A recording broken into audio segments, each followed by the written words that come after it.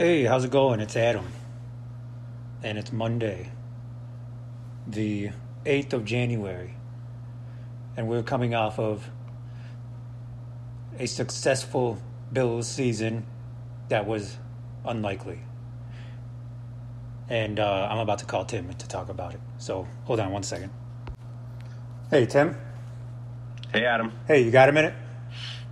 Yeah, I got a minute. Okay. You're on the podcast. All right. Did you watch the Bills game last night? Yeah, I watched the Bills game. Okay. This is, I want you to remember this moment because that was like one of the greatest NFL seasons a team ever had. Because the whole season was an expanded version of the game that we watched last night. Yeah. That's a good way to put it. What happened was right around halfway through the season, everyone just said, "Oh, there's no way Buffalo can make the playoffs now." Yeah, I'm pretty sure we said that on this podcast. Yeah, I think we did. And and then they had some of the NFL's finest teams ahead of them at that point, and I thought there's no way they can win most of these games. And they lost to the Eagles, and then I really thought the season was over. And then they won the rest of the games of the season against really good teams. Yeah. So that's a very good season. They struggled a little last night against Miami, but there's some factors there. Miami plays very well against Buffalo the last couple of years, so I don't think it was anything weird from that angle. Yeah, they play well. I mean, the last game that we played against them, we beat them by like a few touchdowns, but I know that. But last year we struggled against them a little. Yeah.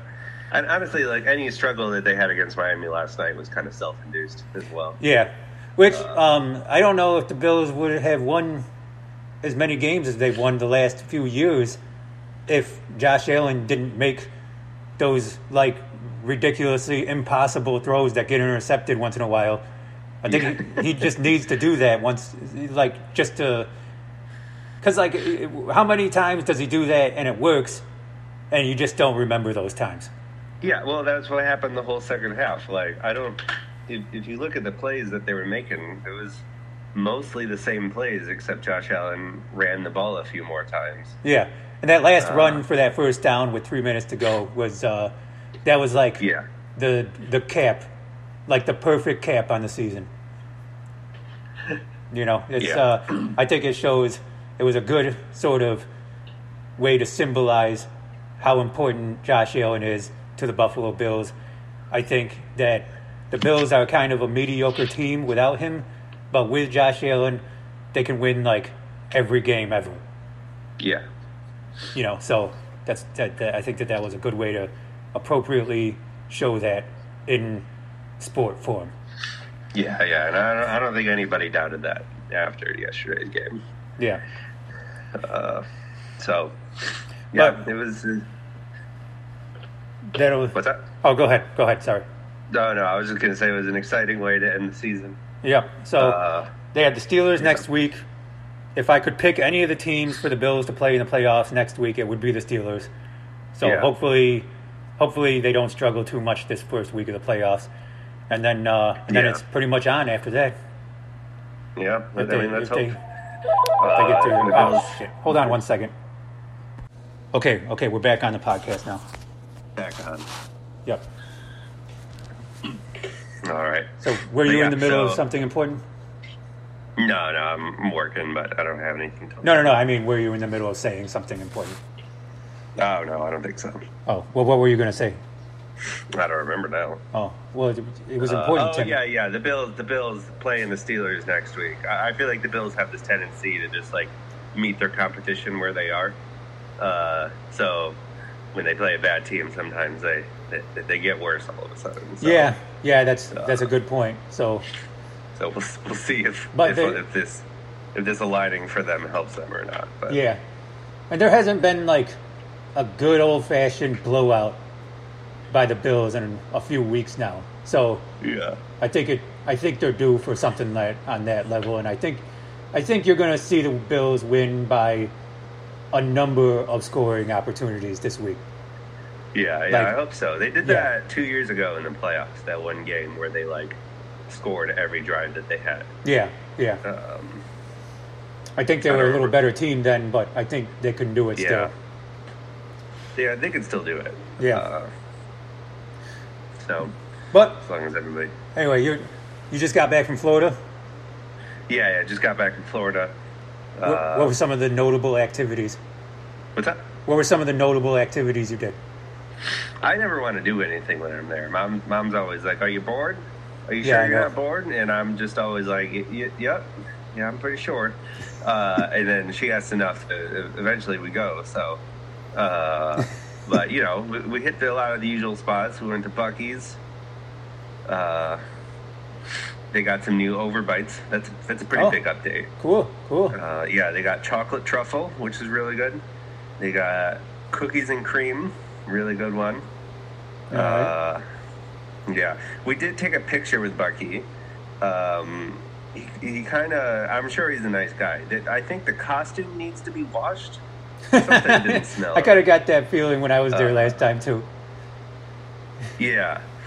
I got the vibe of like that scene in Elf when they have the fake Santa there. Oh yeah, that's a bit of what it seemed like. Where it's like something was off there. He seemed like a nice enough guy though, you know. Yeah, I met. I wonder if it's the same guy every time. I hope so. Yeah, Seems me too. Like a nice guy. Because now I've met him a couple of times. Last time I went to Buc-ee's, I just got a pound of brisket. It's like $20 for a pound. Which isn't bad, really, because it gives you... a pound is a decent amount for $20 of, like, actually made well brisket. So, it's actually not bad. Yeah, so we got 2 pounds of that. I got their banana pudding. That stuff's pretty good. Oh, cool. Yeah, so they got good banana pudding. Yeah, okay. Brisket. Now, I know you live next to a place that does banana pudding. And, or you live near one. Yeah. Like, within distance of one, anyway. Is banana pudding like a New York thing, or is it just that one place? No, I think it's like a southern thing, but there's just like this one bakery here in the city that's just like really well known for it. Okay. But yeah, it's Magnolia Bakery. They have a bunch of locations in the city, but their banana pudding is kind of like everybody likes it. They have like a special line for it whenever you go to the bakery, especially if you're at like one of the big ones, like the one near Rockefeller Center. You have like a special line that's just for the banana pudding. Oh wow! So if it's in Rockefeller Center and there's a special line, then it's become kind of a New York thing.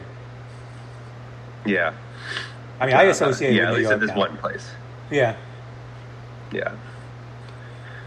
I think that in terms of bakeries, like what the New York things, I think there's more cookie places here than normal.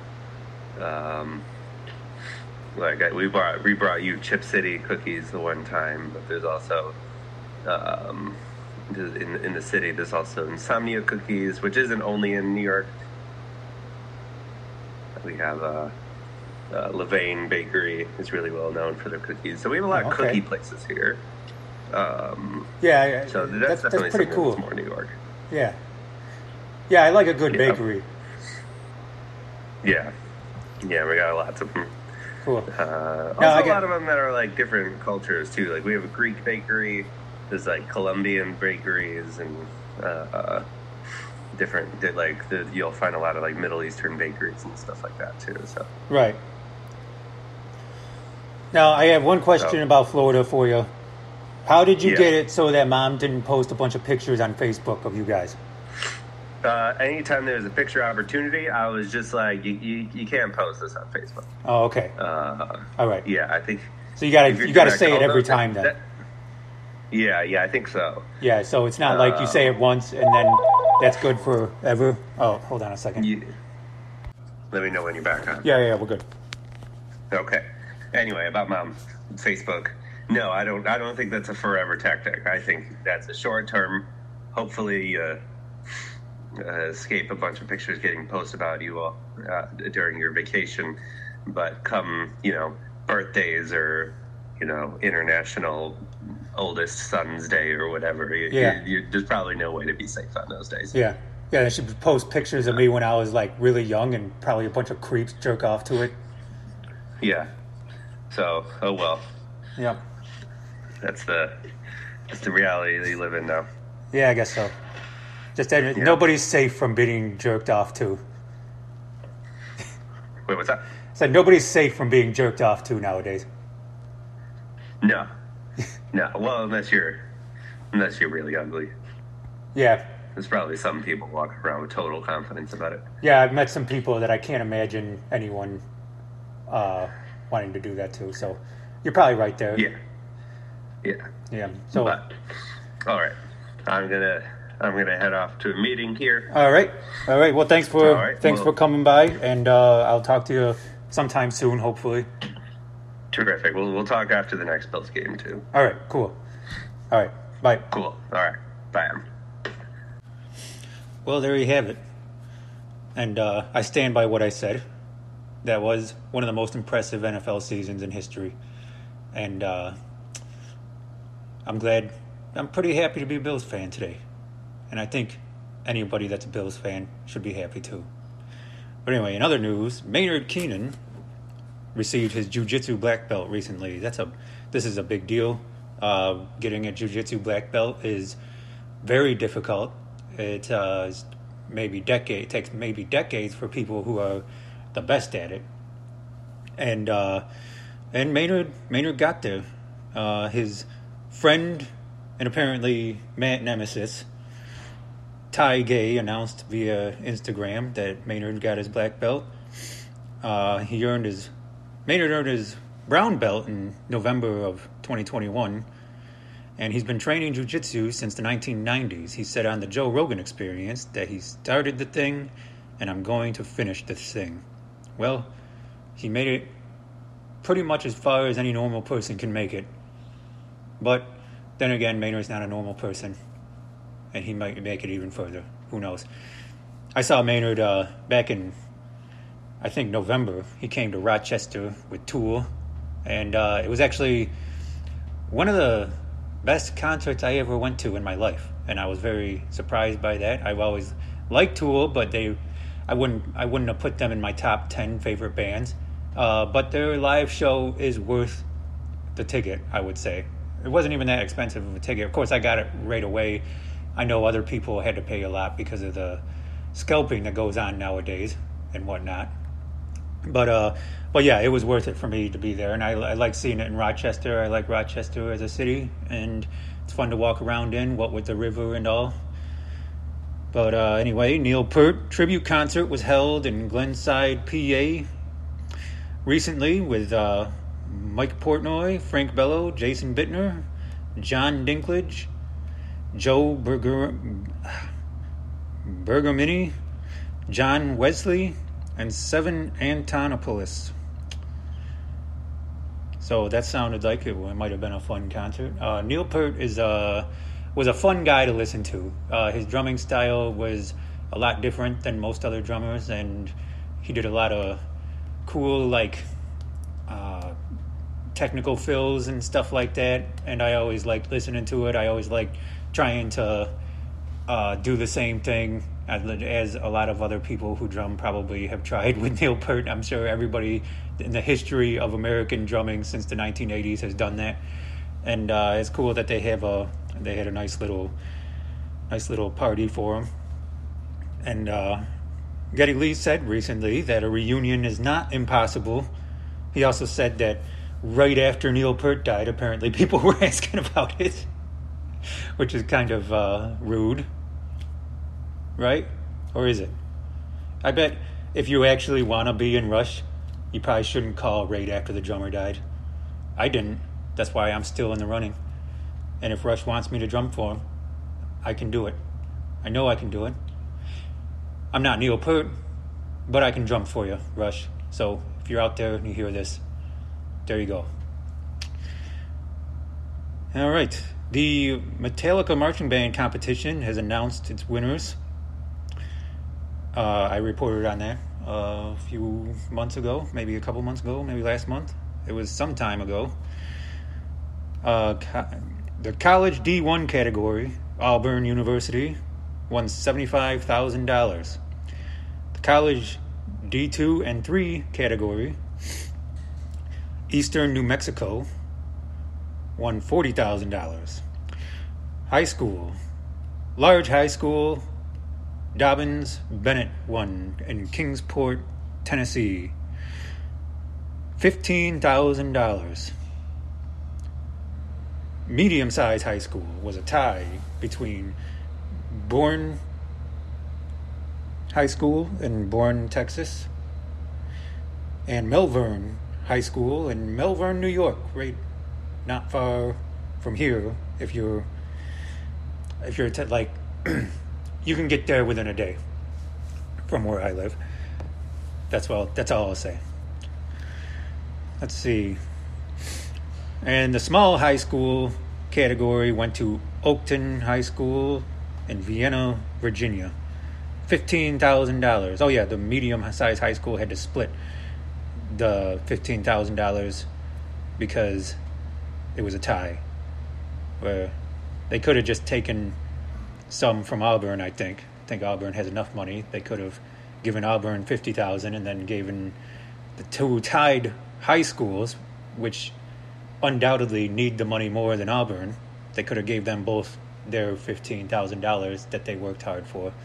But that's not what happens, and I'm not going to complain too much. It was a good event, if you ask me. So, all right, the fan favorite college was Auburn University, $10,000. And the fan favorite high school was Dobbins Bennett. Also received an extra $10,000. And if you want to hear Dobbins Bennett play their marching band, Metallica, here it is.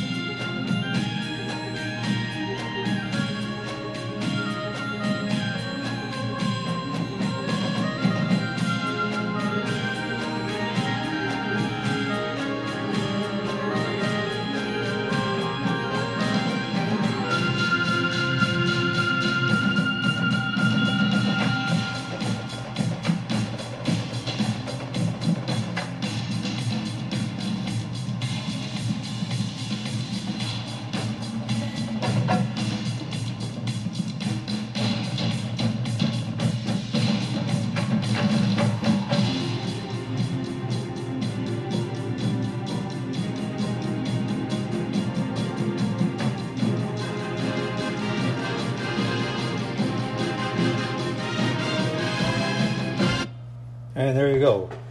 There's more to the video. If you want to listen to the rest of it, you can go to YouTube on the Dobbins Bennett High School page, and that was Dobbins Bennett High School playing Metallica. Again, they are from Kingsport, Tennessee, and they won the winner, and they were one of the winners for the Metallica marching band competition. All right, that's all I got for now, and I'll see you when I see you. If you want to email me, it's theadamfromnewyork@gmail.com. Well, it's theadamfromny@gmail.com. I gotta stop saying New York. All right, have a good day, week, everything. I love you.